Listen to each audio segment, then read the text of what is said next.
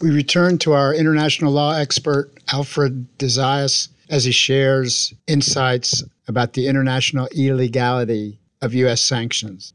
Now, with regard to the sanctions that were imposed against Russia after the reincorporation of Crimea into Russia, of course, these sanctions are illegal. The only sanctions that are legal in the international system are sanctions imposed by the Security Council under Chapter 7 of the UN Charter. And that is not the case here. But those who think that by breaching international law, you change it, well, I have news. You do not. A breach of law does not give rise to a new law. It just manifests the inadequacy of international law that does not have an effective enforcement mechanism, because you would have been able to, shall we say, condemn the sanctions in the International Court of Justice if the question were sent to the International Court of Justice for adjudication. But we are living in a very politicized world in which not only do we have fake news, we have fake history, because fake news eventually becomes fake history. And then we have what I call fake law. Politicians, Anthony Blinken, Mike Pompeo, our presidents, they make international law as they go along. They just simply claim that this is what international law says. Well, it isn't.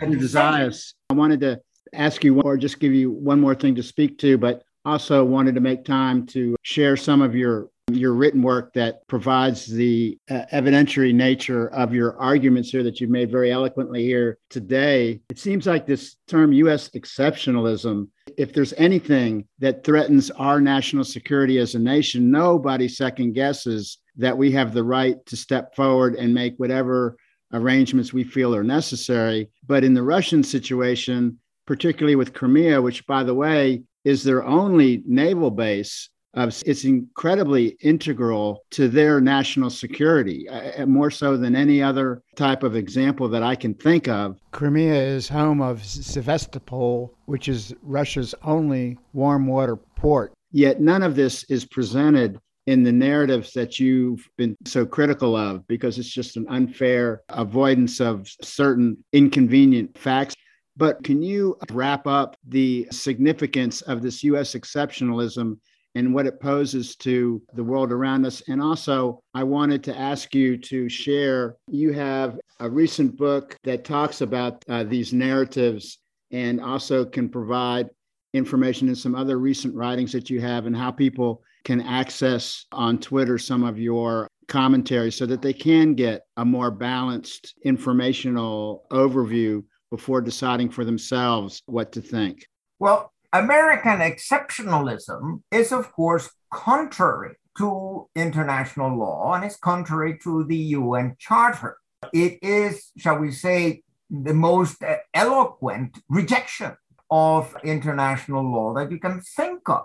And with regard to matters of self-determination, why don't we apply it in the American context? What do you think the Declaration of Independence of the 13 colonies on the 4th of July, 1776 was? I mean, that was obviously contrary to British law and to the rule of law that obtained in the 18th century. Outstanding. If we claim that we can declare ourselves independent, how are we going to deny another people this right?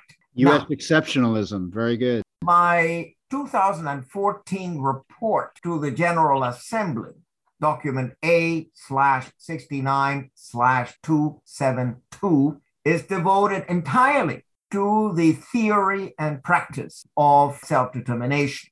And in my book, Building a Just World Order, published by Clarity Press in Atlanta, Georgia, September 2021, so half a year ago, there is a chapter 5, devoted entirely to self-determination, which also goes into the self-determination of Crimea and of the Donbass and so on. So I think your listeners would benefit from reading both the book and the report to the General Assembly. And next July or August, also in Clarity Press, my new book, Countering Mainstream Narratives, will be published. The subtitle of the book is Fake News, Fake Law, Fake Freedom. And I would say to the listeners, don't believe what you read in the New York Times or what you hear in CNN or in Fox. You have no choice but to go on the internet and to get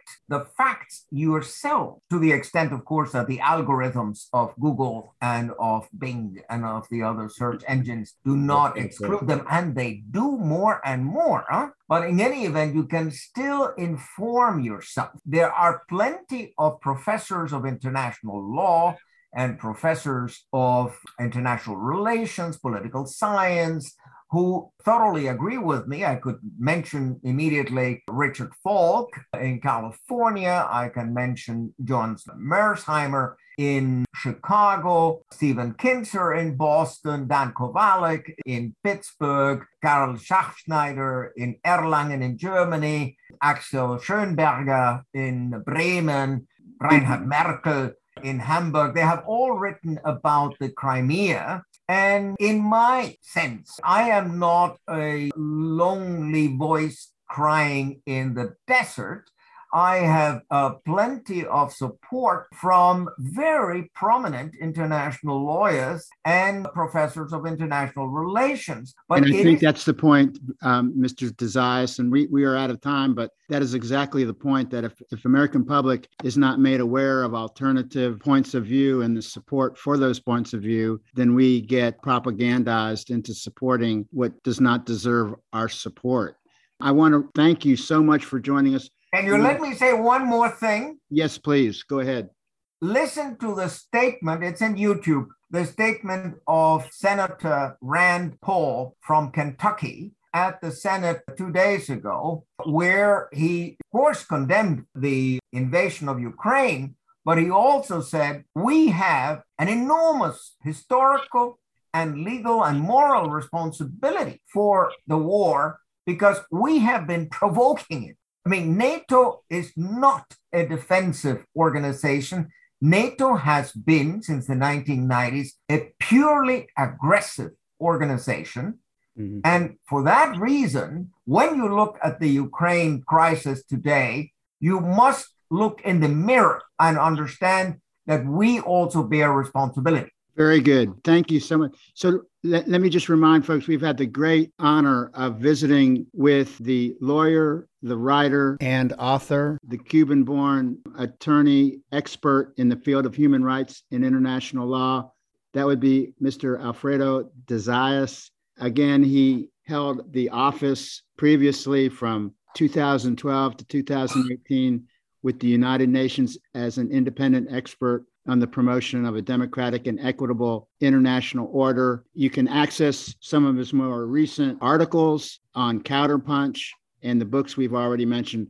Additionally, Mr. DeZayas can be followed on Twitter at Alfred DeZayas. That's ALFREDDEZAYAS. All right, friend. Thank you so much for this opportunity and privilege. Until the next time, thank you too. Welcome back to Bringing Light into Darkness, Monday News and Analysis. This is your host, Pedro Gatos. Today is April 29th, 2022. We got the great pleasure of getting our third weekly update from Mike Whitney, investigative reporter and geopolitical analyst. And Mike, welcome back to Bringing Light into Darkness. Hi, Pedro. Thanks for having me. Let me ask you to elaborate a little bit. I think the real ignorance that's generated in the U.S. public by what we cover and what we don't cover when it comes to mainstream media creates feelings and images about what's right and what's wrong that sometimes really lack a proper understanding. And one of the main things that really lack a proper understanding, I think they've heard the term Minsk I and Minsk II treaties. The 2015 Minsk Treaty This apparently was a UN-approved treaty that the main parties were Russia, the Donbass areas, Ukraine, etc. But actually, there were a number of other countries that were involved with it.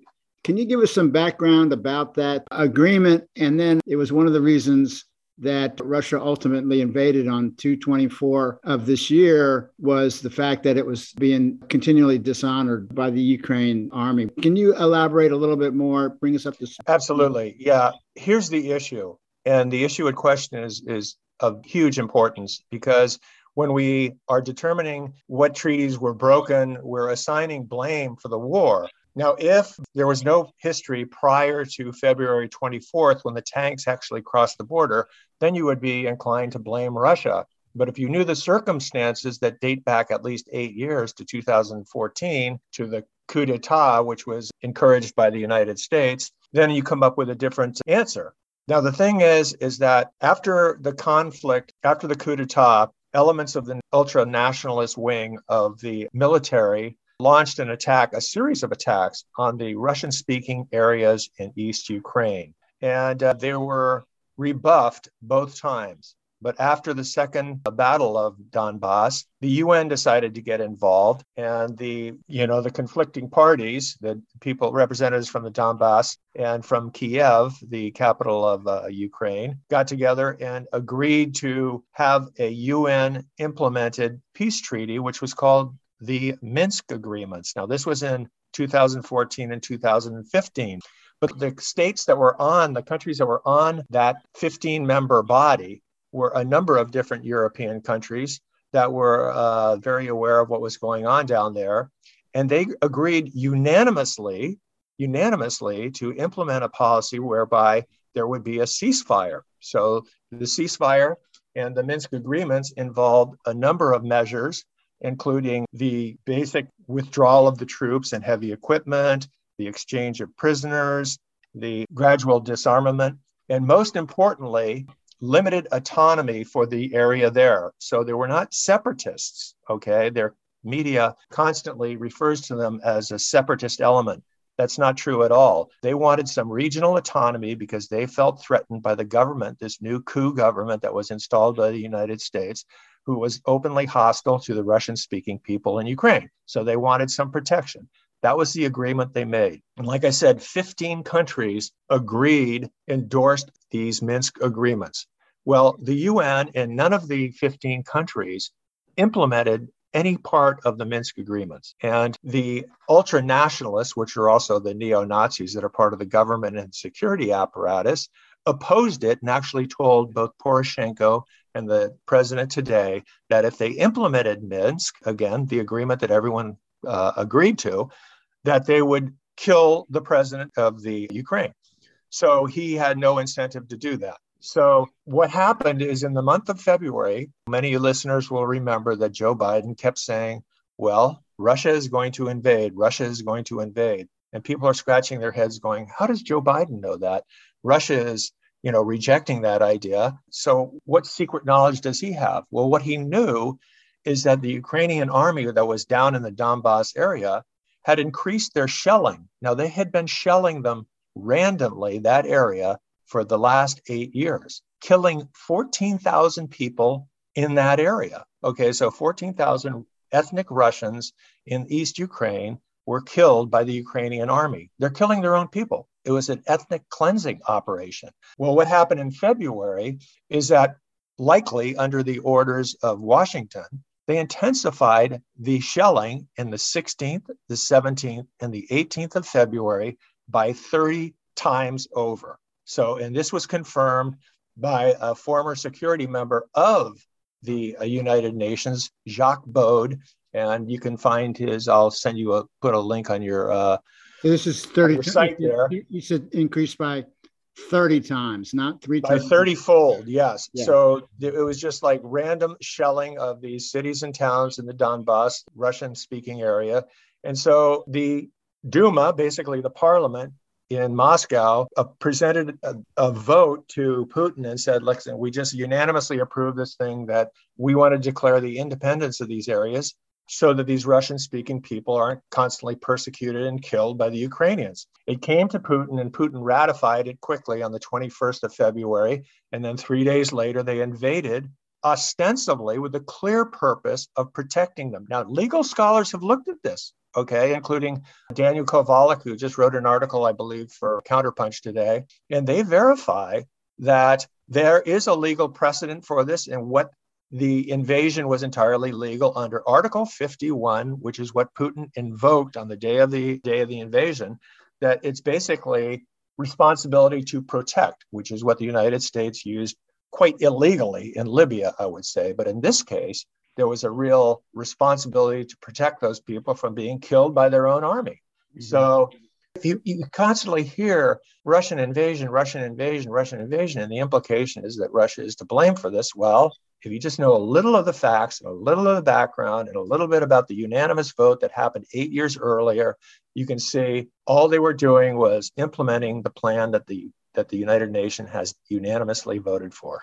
Well, the government of Russia, led by Putin, used as their rationale the R2P, the responsibility to protect those folks in the Donbass. But that wasn't the only potential legal cover that they had.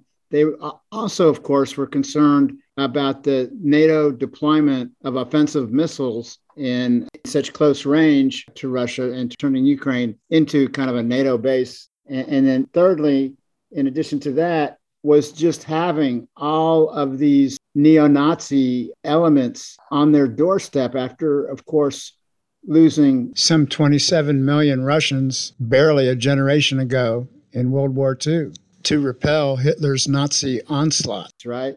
And so those are three things. So it wasn't just RTP.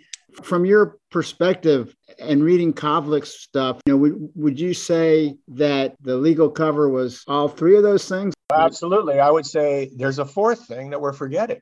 Mm-hmm. And the fourth thing is the bioweapons labs. Okay, so let's call them biological laboratories.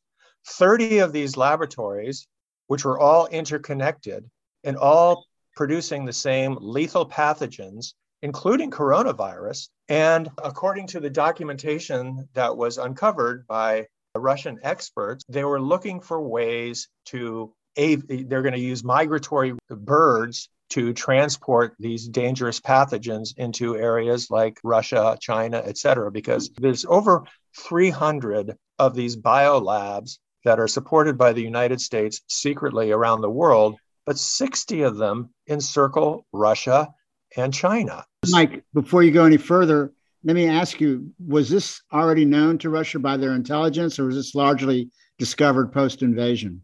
I can't answer that. I really don't know. But here's the irony about the whole thing. This story was completely blocked out of the media, and you're not going to believe it because it's so consequential that you're going to say that couldn't possibly have happened. Mm-hmm. But the United Nations Security Council convened a special meeting. It was on April 5th, so they could discuss these issues. And so the Russian MOD was going to present his case, and the United States refused to appear. Right. Not only did the United States refuse to appear about the 336 labs, the 30 of them that are in Ukraine, many of them producing these horrible lethal pathogens, and some of them apparently targeting certain ethnicities. They believed that they were trying to develop pathogens that would target Slavic people. Mm-hmm. So if they're targeting Slavic people, I would imagine they're working on a technology to target Chinese people as well. But the thing is, not only did the United States refuse to appear, the media, there is no reporting that this media ever happened in the Washington Post, the Wall Street Journal, the New York Times, CNN, any of them. None of them covered it. Well, let me ask you this, or share this with you too. But number one, I do think that this attack in the Donbass and this kind of ethnic cleansing that you referred to, I think is clearly a very potentially valid theory, in that by wiping out more Eastern Russian-speaking ethnic folks, the ability to win at the ballot place would increase significantly. For any future U.S. government, allied Ukraine government nominee. On top of that, though, I wanted to ask you one quick question, but I wanted to preface it with this wealth inequality issue. This is Oxfam just this year in January. The world's 10 richest men had doubled their monies and wealth since the pandemic began from March of 2020 to November 2021. Meanwhile, the incomes of 90% of humanity are worse off because of COVID-19. They go on to talk about this very small elite, 2,755 billionaires have seen their fortunes grow more during COVID than in the whole last 14 years combined. That speaks for itself. But this inequality is so deadly that Oxfam documents that some 23,000 people die each day, or one person every 4 seconds, because of the abject poverty that's generated from this wealth inequality. Gross wealth inequality kills.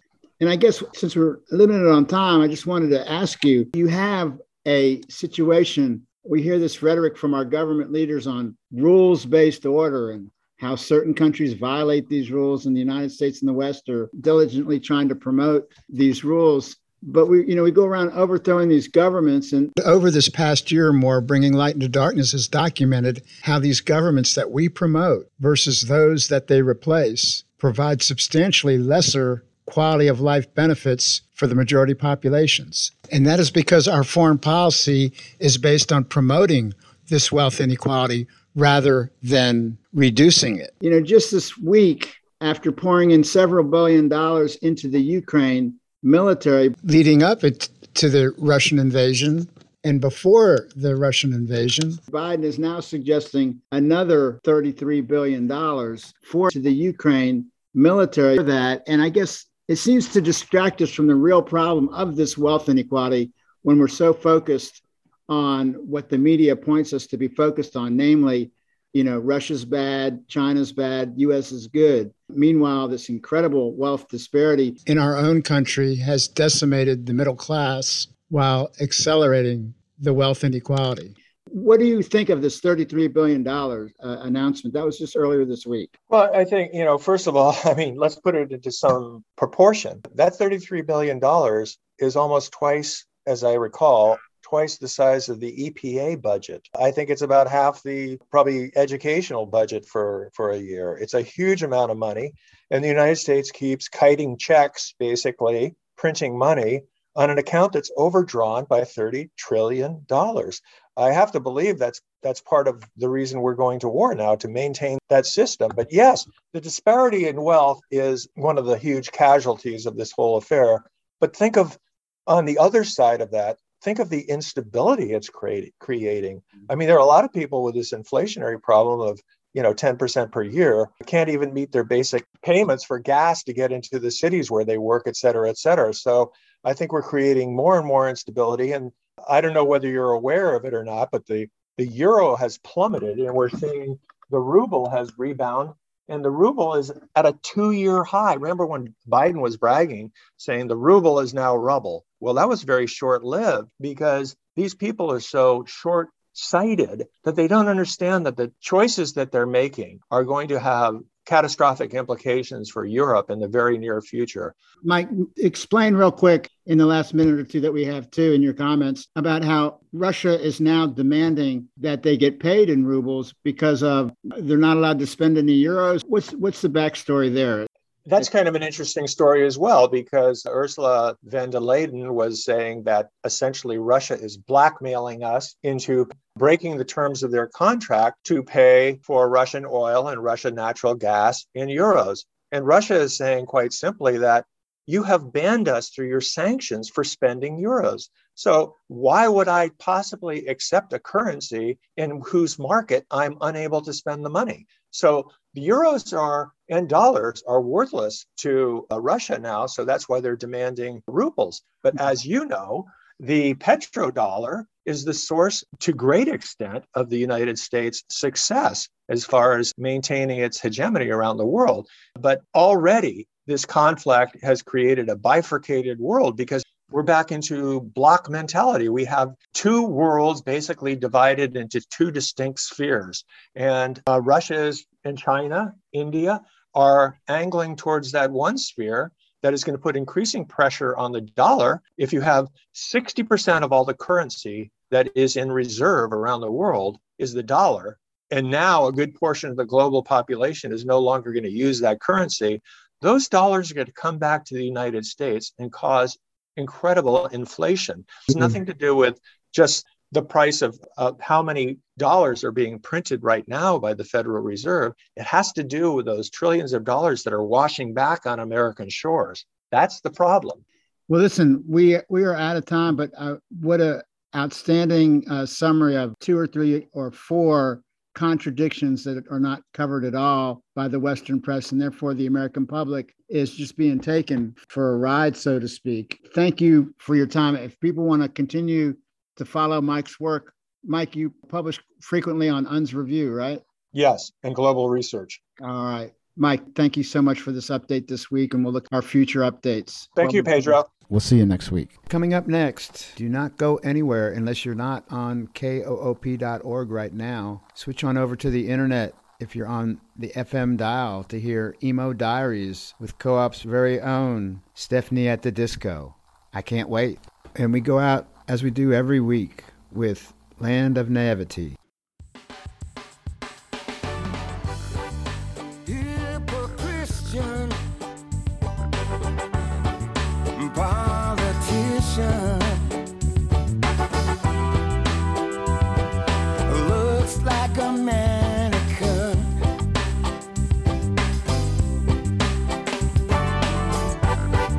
Our kickbacks are his cause. He breaks all his own laws.